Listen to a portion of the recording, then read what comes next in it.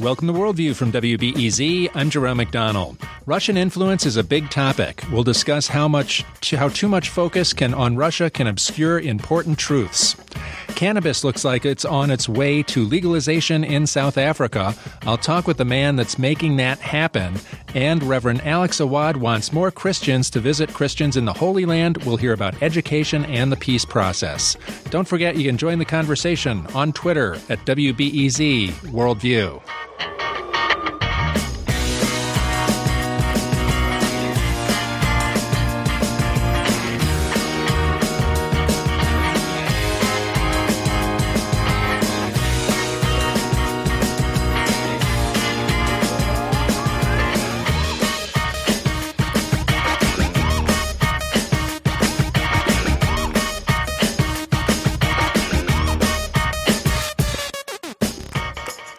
Between Robert Mueller's investigation and the Trump industry's business dealings with Russia, it can sometimes seem like Russia news is the only news there is.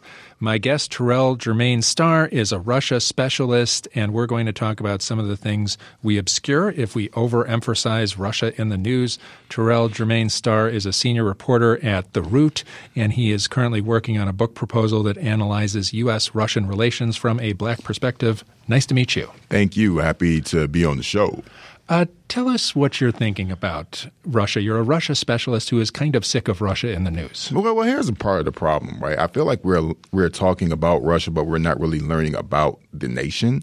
And much of my criticism of the coverage has to do with the fact that essentially Russia is being scapegoated for larger racial issues that have already taken place in America, this idea of fake news and disinformation. And one of the themes of one of my articles about, it was titled Russia is Boring. I know it was designed to pull people in, but part of my gripe has been that America has waged disinformation campaigns against its own citizenry for decades. You know, there are stories that were falsified in American news publications about black men allegedly raping white women, this was a riot in Atlanta erupted in the early 1900s as a result of this. What I would like to see in our coverage is more of a dialogue in which Americans can feel engaged in having a conversation. You see the same kind of talking heads, the same,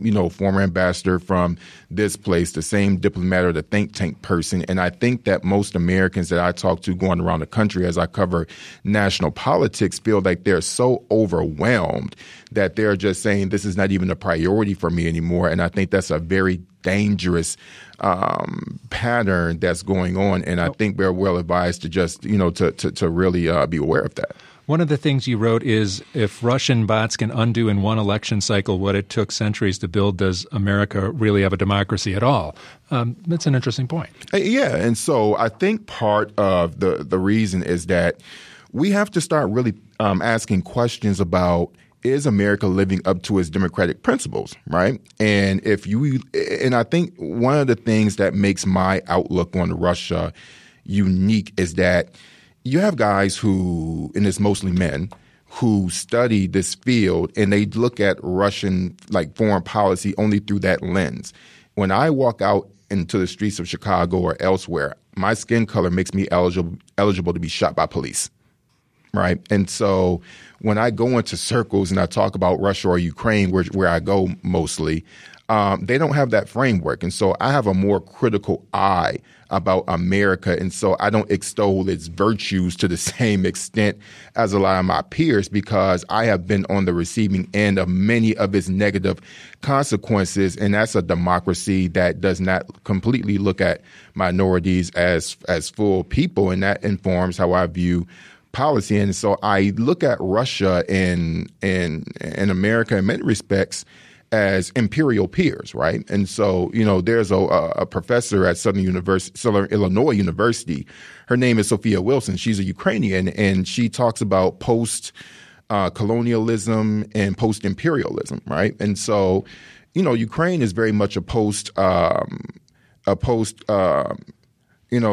colonial state in that it's one of the former republics that was essentially colonized by Russia, and Russia is post-imperial. And so this post-imperial activity that Russia is waging against Ukraine, is a story that should definitely be covered and go into the details of it. But America is also an imperial nation. So for every Ukraine, you have you could pick any country in South America and talk about, you could talk about, CIA involvement and disruption of elections. But people don't want to hear about America in that light. And it's difficult because America always has to be at the top and this above reproaching it. I don't think it should be that way. So there's been a lot of study and discussion about why people voted for President Trump. Mm-hmm. There's a new study out that talks about how economics was not really the issue, that status was the issue. People were able to overlook all that they already knew about Donald Trump and Russia when election time came and vote for him for particular reasons of status and privilege. And this is a reality that if we just talk about Russia all the time, that it's kind of obscure. Here's the irony of it, right? The Republican Party prided itself on being the tough on Russia party, right? Don't you find it interesting that Trump is being forgiven or is, or the issue of his dealings have been ignored, in my opinion, by the Republican Party. And we just, before 2016 had a president named, Barack Obama, and many Republicans, according to studies, believed pejoratively that he was a Muslim that was born in Kenya. There are people who genuinely believe that. And yet you have a person who, according to Gary Kasparov, to paraphrase him, has more connections to Russia than Aeroflot. So I think going back to your primary point, yes, Trump was primarily elected because he's here to defend and stand up for American whiteness. And we have not resolved the conversation of race. We have not resolved the conversation of slavery, right? And those are very painful wounds that are manifesting itself in people who lack a historical context and a historical appreciation. It's hard for them to look at it that way, because if you look at those wounds, that means you have to peel back all of that historical pain, and you have to do a lot of self-reflection. And it's another irony of mine, and when I talk about Russia, it's boring because, minorities, especially black people, are very, analyzed. If you're pull yourself up by your bootstraps, go to school, be the best that you can be. All of these things, like there is a moral impetus on us to behave and act right? And so when you look at the people who support Trump, who ignore his xenophobia, his transphobia, every single phobia that a human being could possibly have, is just kind of brushed under the bus. And what's the only reason? It's certainly to support American whiteness, and we're seeing that. And I think that our media is not doing the best job of taking it head on. I'm talking with Terrell Jermaine Starr, senior reporter for The Root. He's currently writing a book that analyzes U.S.-Russian relations from a black perspective. What would it look like if our media were analyzing it head on? Okay, yeah, that's a good question. So I think we do it really well at The Root.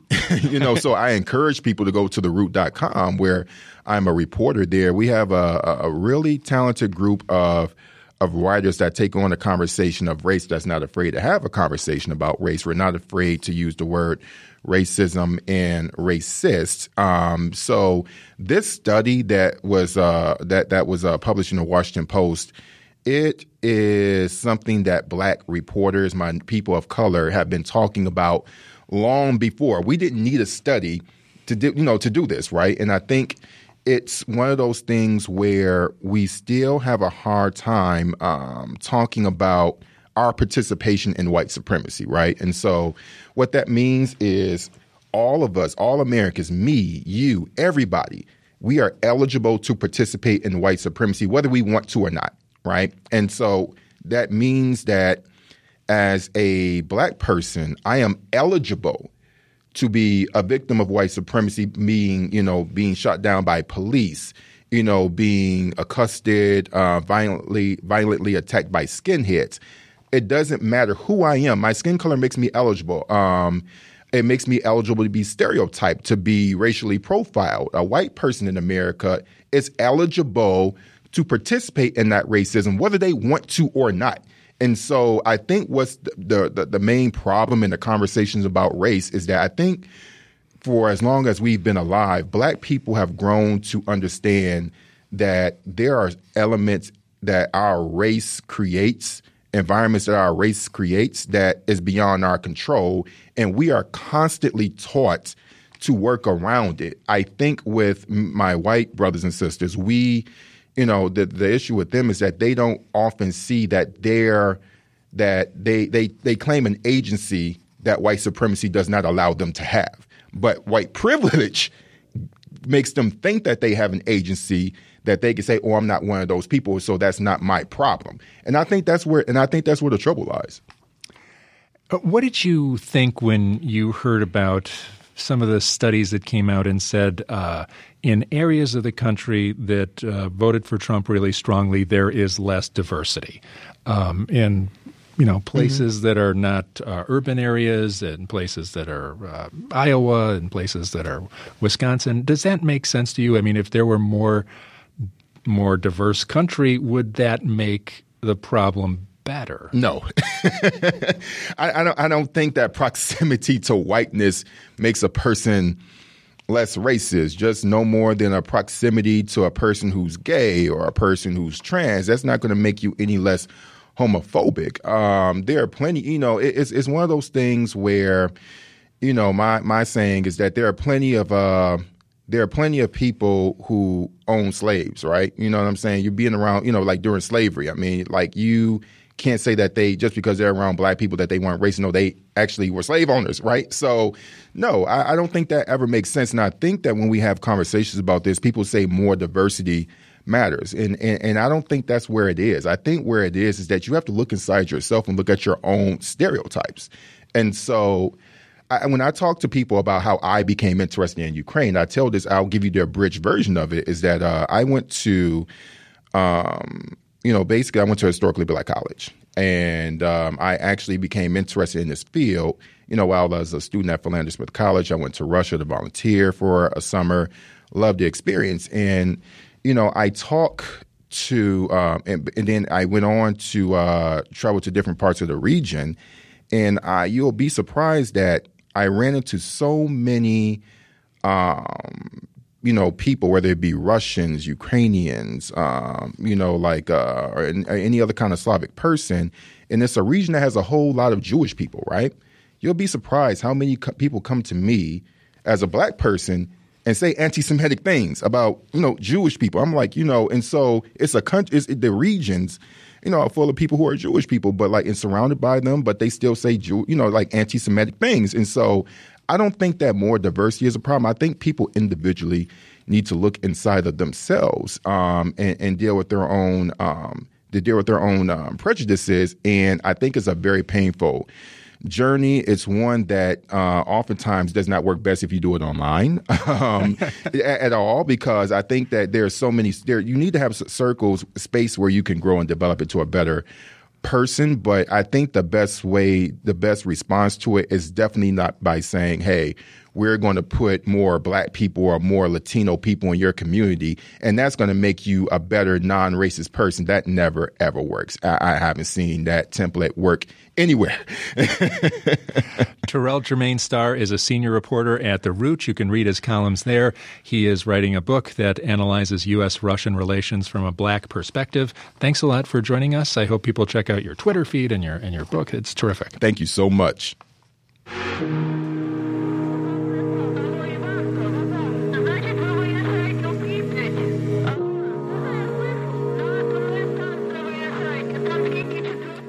Coming up after the break, we'll talk about the legalization of cannabis in South Africa. I'm Jerome McDonnell. You're listening to Worldview on WBEZ.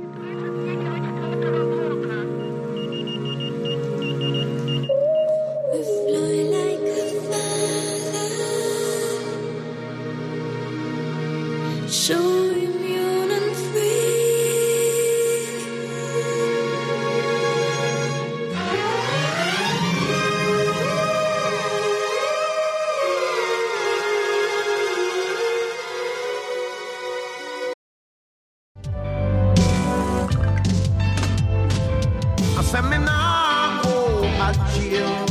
Big ganja no more. I man nah go a jail. Me nah go a jail. Big ganja no more. I man nah go a jail. If you smoke that, see me with her. I just got it from an officer. This is Worldview on WBEZ. I'm Jerome McDonald. Legalization of weed is moving ahead at a good clip. Colorado led the way in the United States, and now legalization's on its way in a bunch of states. Canada's working out a process that brings legalization to the whole country sometime this summer. We're going to talk about the moves toward legalization of weed in South Africa. Weed's commonly referred to as daga there, and the legalization process has evolved differently there because the legal jurisprudence on daga in South Africa has really been driven by one man. Gareth Prince is a legally trained attorney, and for the last 17 years he's brought cases aimed at making daga legal, and his use of daga is for religious purposes. Gareth is a Rastafarian. Thanks a lot for joining us, Gareth Prince. Well, thanks very much for having me, and good afternoon to all of the listeners. Can you explain where South Africa is on legalization right now? Because some people think it's legal now in South Africa, but it's a little bit of a negotiation. It is very much so, and whereas I personally, I'm not really comfortable with the terminology of legalization, depenalization, decriminalization, because that all forms part of a paradigm that we, the indigenous folks here in South Africa, has never been a part of.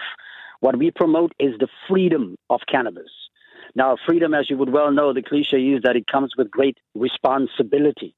So that is a conversation that we want to have within South Africa, that this issue is not about recreation or it's not about drug taking, but it's about freedom of choice and the ability of people to determine for themselves a life project that need not necessarily coincide with what the majority wants. So currently in South Africa, the position is that even though we had a victory on the 31st of March 2017, when our High Court decided that the laws against cannabis are unconstitutional and our government needs to change them. Now, the legal system in South Africa is of such a nature that if a law gets found unconstitutional by a High Court, then that finding must first be confirmed by our highest court, which is our constitutional court, which is more like your Supreme Court in the States. And that court would have to confirm the finding of the High Court before the finding of the High Court becomes valid.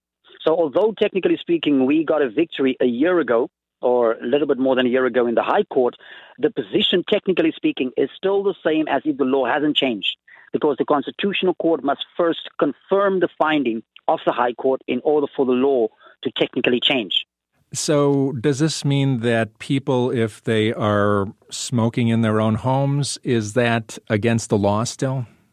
Technically speaking, in South Africa, it is still illegal for you to be in possession of even one seed or any particular part of this plant. That's how egregious and vast the cannabis laws in South Africa are at the moment.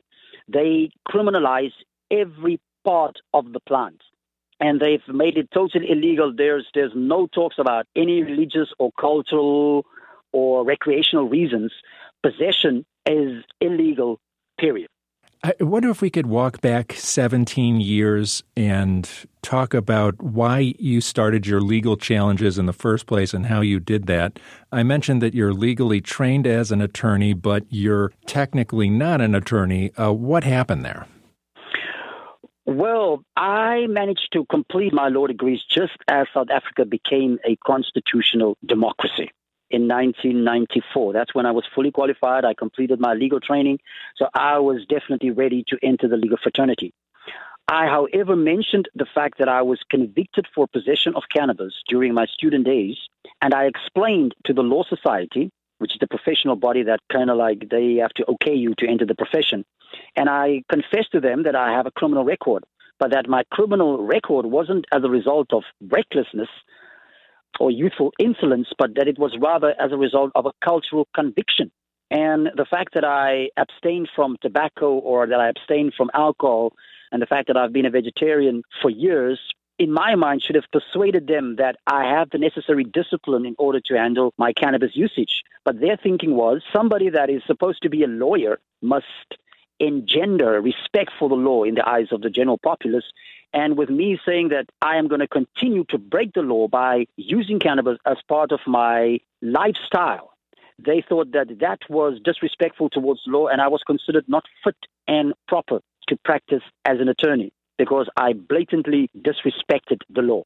So in 2001, we brought the challenge, seeing that South Africa was a very, very young democracy at the time. I was realistic enough to realize that to ask for outright decriminalization at the time was never going to work because our society, frankly, wasn't ready for that.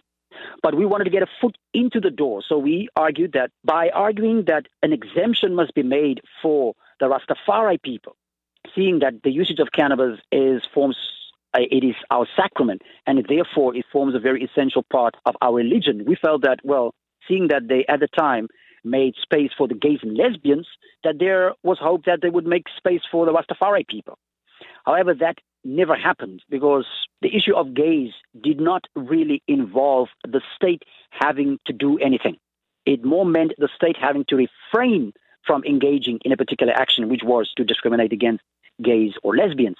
But in the case of cannabis or dagga, that meant a real shift in the economic status within the country.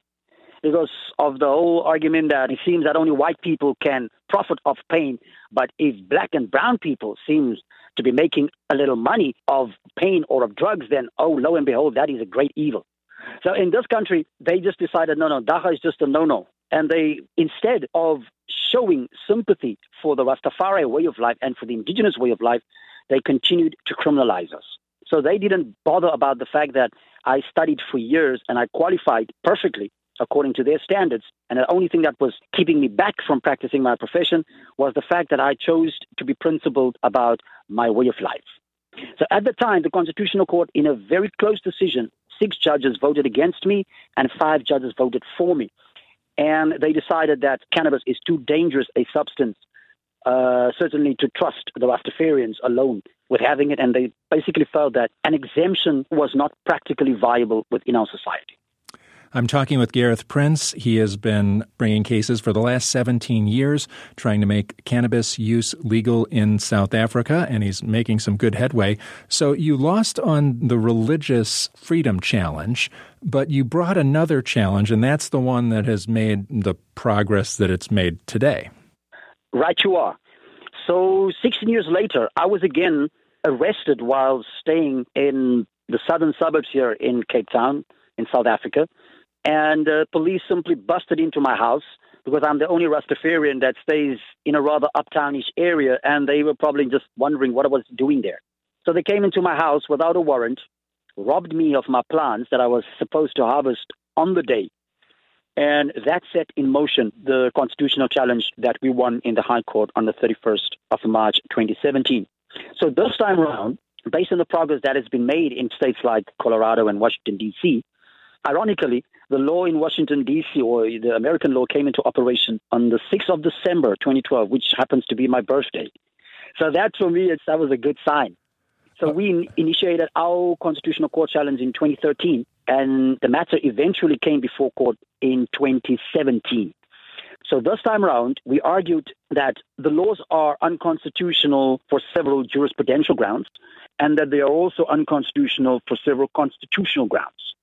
And the High Court upheld the challenge on the grounds that the existing cannabis law violate the laws to privacy.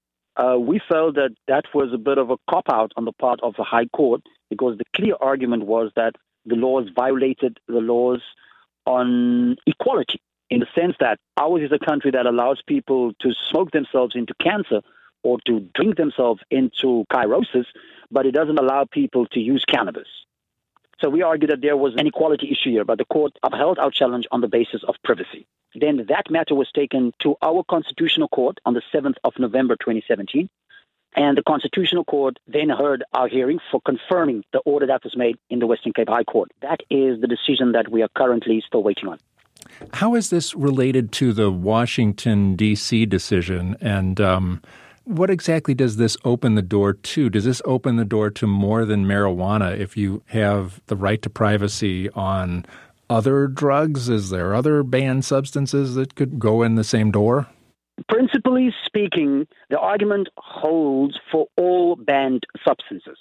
So if you were to make a principled argument as to the reason why people should abstain from particular substances as such, then the argument is that criminal laws can never be the solution to substance abuse. Because the argument is that the problem of substance abuse is not a problem for the criminal justice system. It is a problem for our social health system. And the approach that you have towards solving a social health problem is fundamentally different from the approach that you would use in order to solve a criminal justice problem.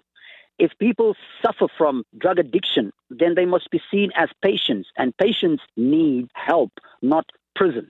So that approach whereby you tried via force to scare people to abstaining from particular substances or scare them from not using, that is an approach that has failed dismally, and that has only resulted in the incarceration of predominantly African American people in your country, and in this country, it has led to the incarceration of First Nation people predominantly.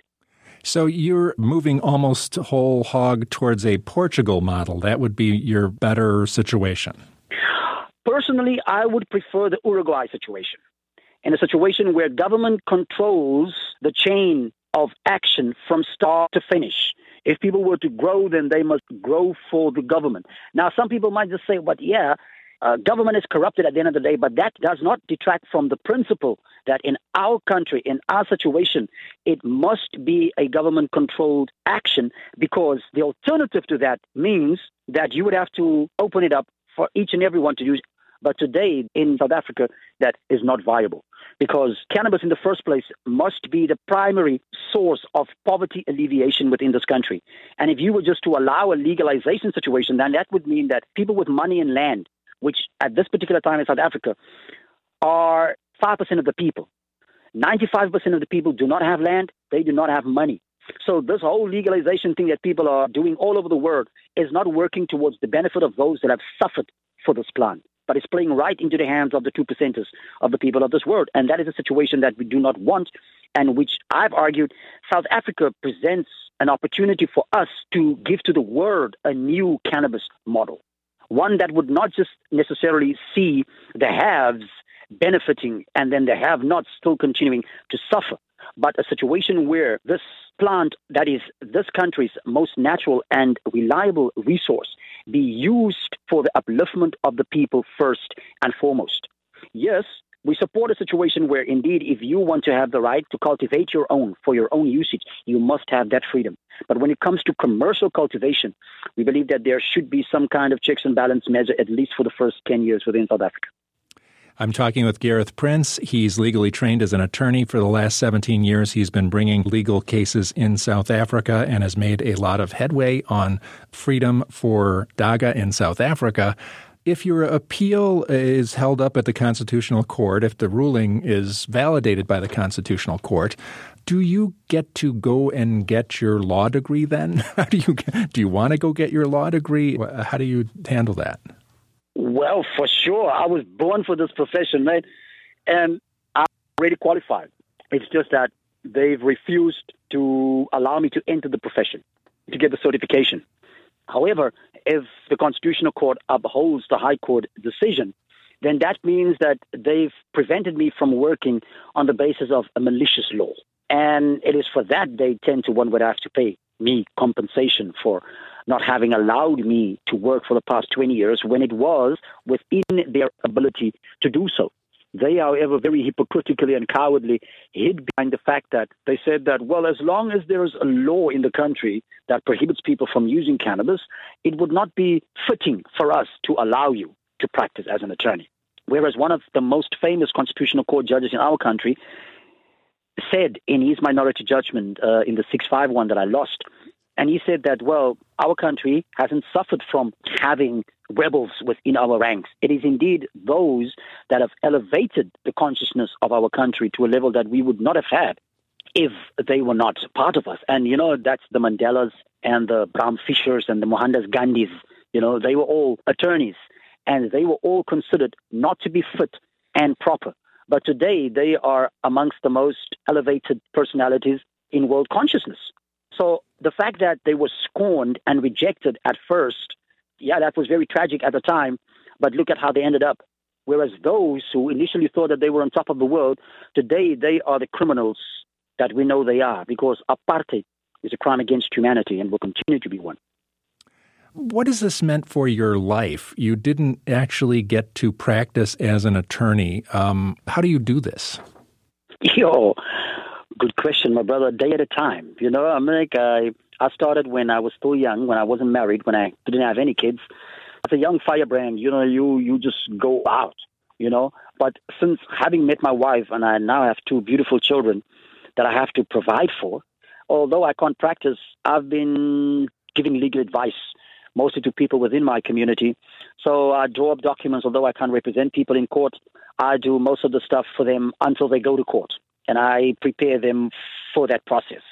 And that's what I've been doing for the past 20 years, and being a Rastafari, being true to myself and being true to my calling. I've had an association with cannabis all my life, and I will continue to do so for the rest of my life. And I do not consider my actions to be in violation of the law, because my principle is that if injustice becomes law, then resistance becomes duty. And there's an old Zulu saying in my country that says that one that is first to walk past the village of the cannibals inevitably ends up in the pot. But the way past the village needs to be paved in order for the community members to come past, for them to go to greener pastures. So the fact that I've been the sacrificial goat in this sense, I give thanks for that. And the fact that I'm still here, I've survived the past 20 years, my spirits are not down, and I've got hope for the future. That shows us, indeed, the struggle has been long, but the victory is going to be much sweeter.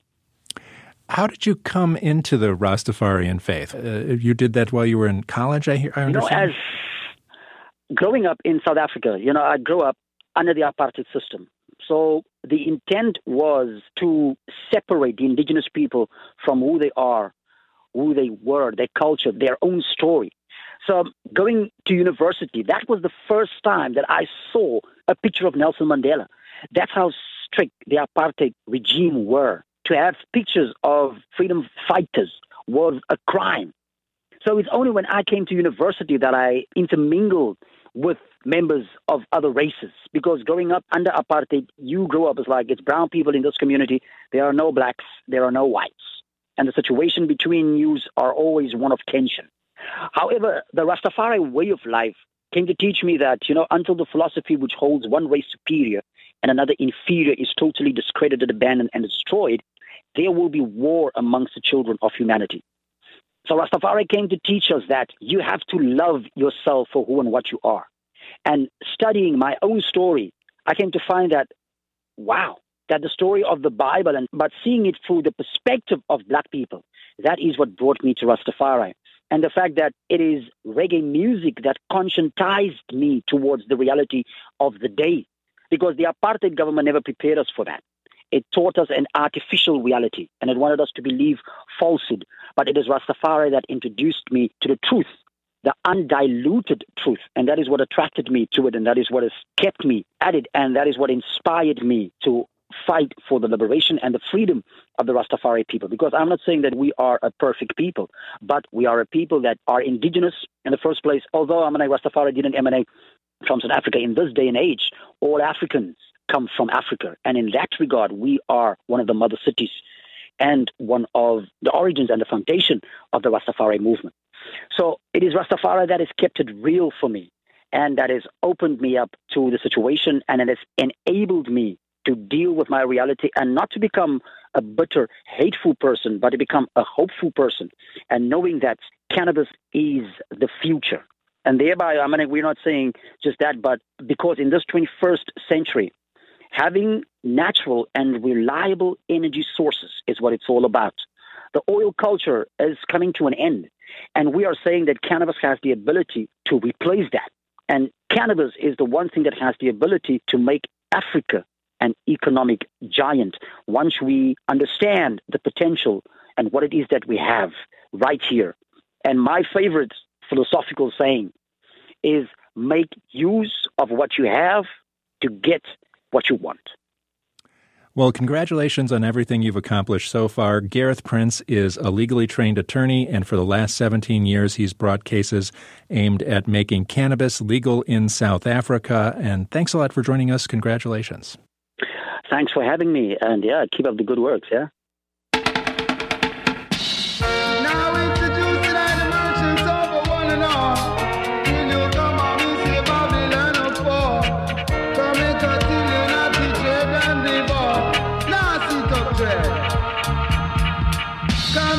Slavery abolition ago.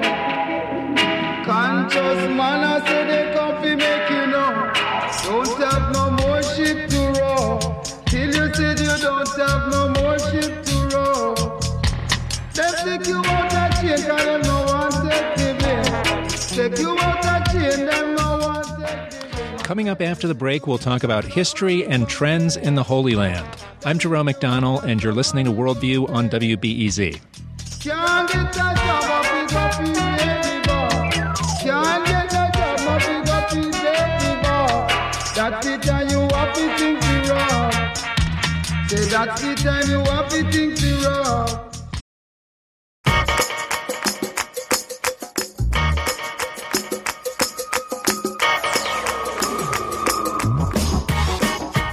This is Worldview on WBEZ. I'm Jerome McDonnell. Reverend Alex Awad was born in Palestine and served there for 3 decades as missionary of the General Board of Global Ministries. He was dean of Bethlehem College in Bethlehem. And we're going to talk about history and trends in the Holy Land. It's great to have you, Reverend Alex Awad. Yeah, I'm honored to be with you. We've got a lot of history here. When I say you were born in Palestine, I mean you were born in Palestine, and this year is 70 years since Israel's independence, or the Nakba, if you're Palestinian. What was your experience there?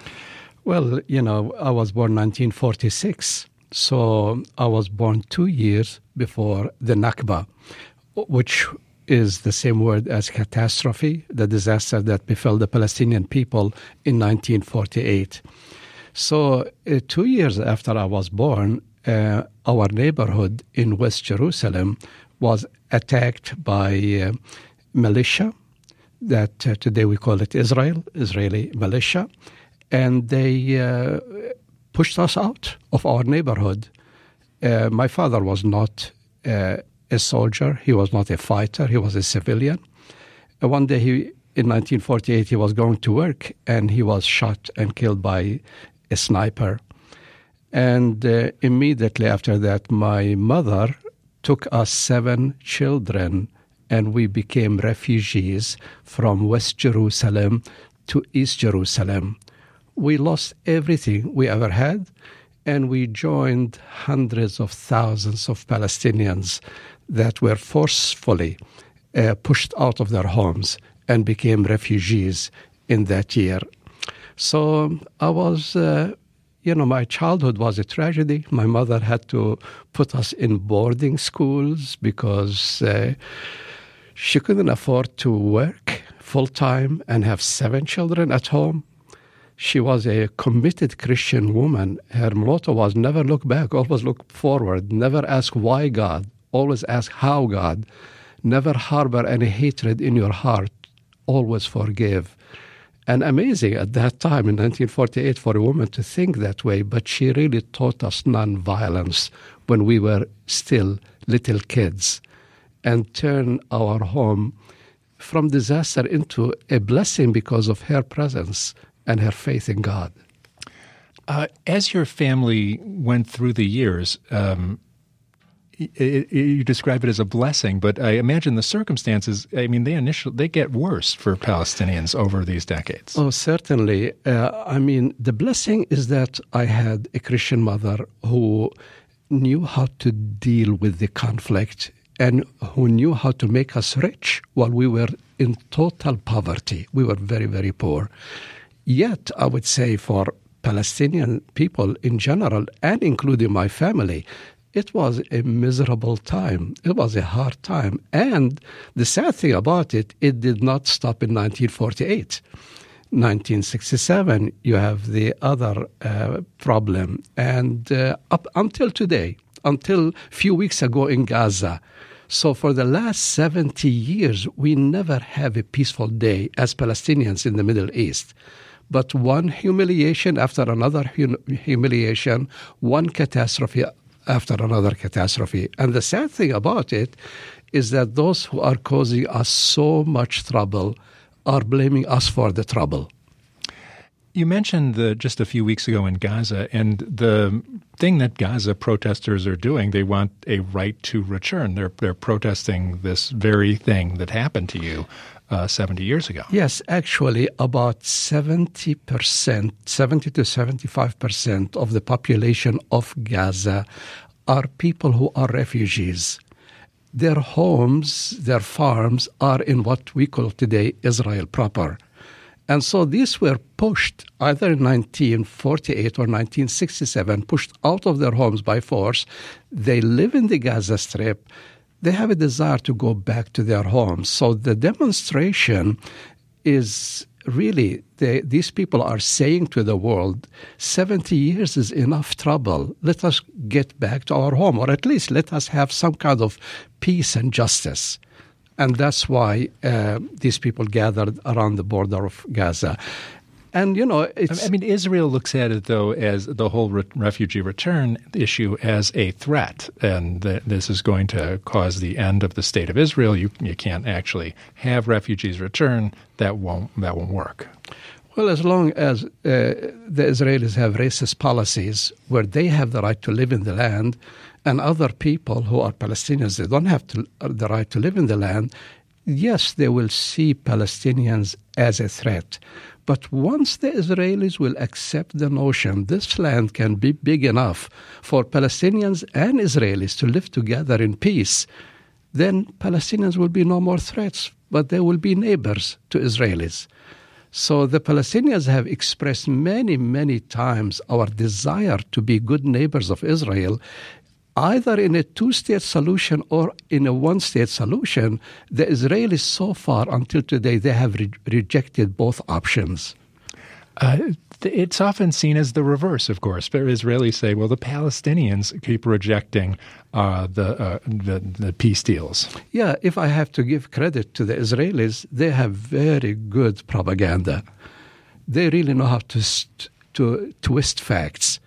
I mean, they can shoot a person who is, demonstrating totally peacefully, children at the Gaza border demonstrating absolutely peacefully with no weapons in their hands. And they go to the world and say, look at these terrorists and what they are doing to us, making those totally peaceful demonstrators the villains, the terrorists, and they, the Israelis, who are shooting and killing, they are the good people. I'm talking with Reverend Alex Ovad, and he was born in Palestine, and he was in Jerusalem for many years with the General Board of Global Ministries there. Now, when we talk about something like Jerusalem, the United States changed its policy on Jerusalem and is going to move its embassy to Jerusalem, the first country to do so. And the U.S. Congress has been saying, let's do this since the 90s. And Donald Trump has promised during his campaign he would do this. And he's going to stick to his campaign promise and do this. He said it. There were protests. But not much happened. There were protests. And maybe can we survive this thing? Well, as humans, we can survive, yeah. But the problem is when the Middle East get in greater turmoil, when there are more wars and tensions in the Middle East, what Trump is doing by moving the embassy from Tel Aviv to Jerusalem is really laying another level of turmoil to make Palestinians, Arabs, and Muslims angry. That anger, sooner or later, is going to flare into problems and into tensions and possibly future wars. So why do you do that? Why don't you look at the other side of this issue and recognize that Jerusalem is holy to Jews, to Christians, and to Muslims? There are 1.5 billion Muslims in the world. They consider Jerusalem holy, and they don't want this move of the embassy to Jerusalem unless there is peace between Israelis and Palestinians and they can sit down together after a peace process and discuss the possibility of where is the capital of Israel and where is the capital of future Palestine.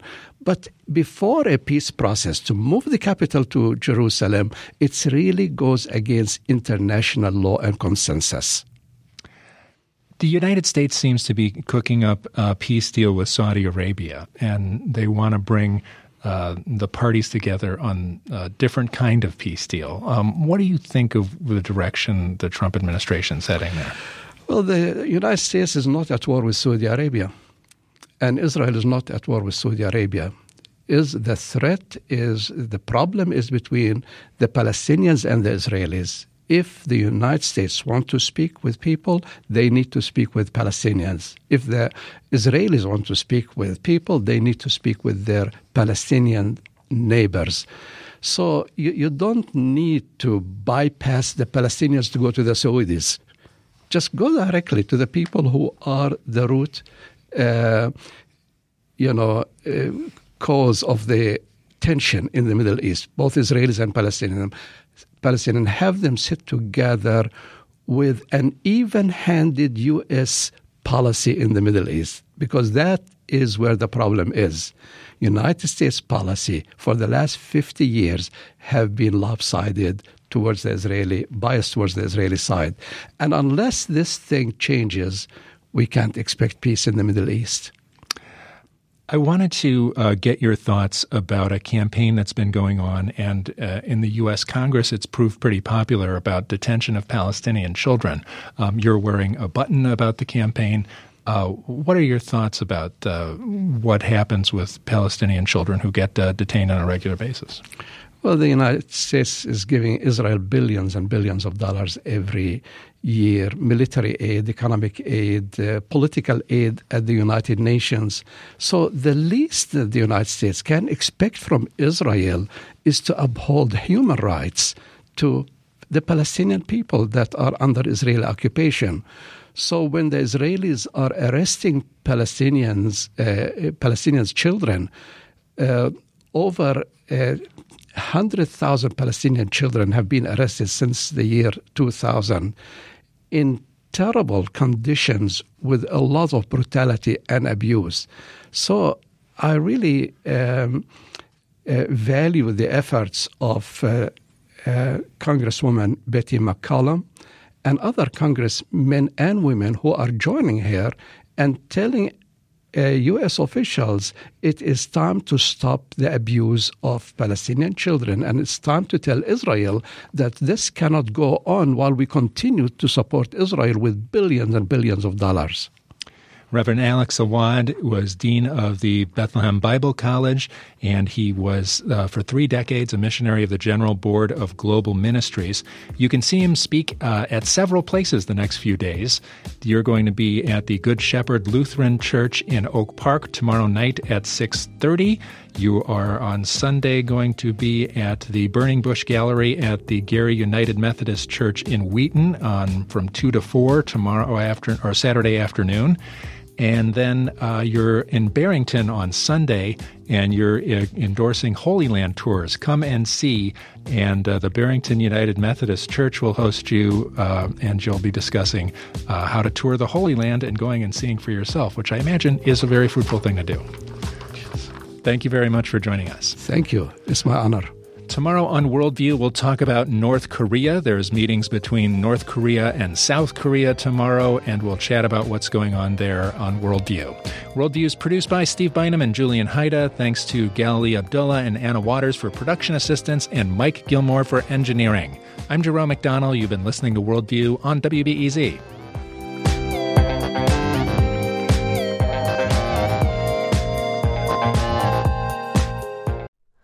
Hi, it's Terry Gross, the host of Fresh Air. We bring you in-depth, long-form interviews with actors, directors, musicians, authors, journalists, and more. Listen to our Peabody Award-winning Fresh Air podcast from WHYY and NPR.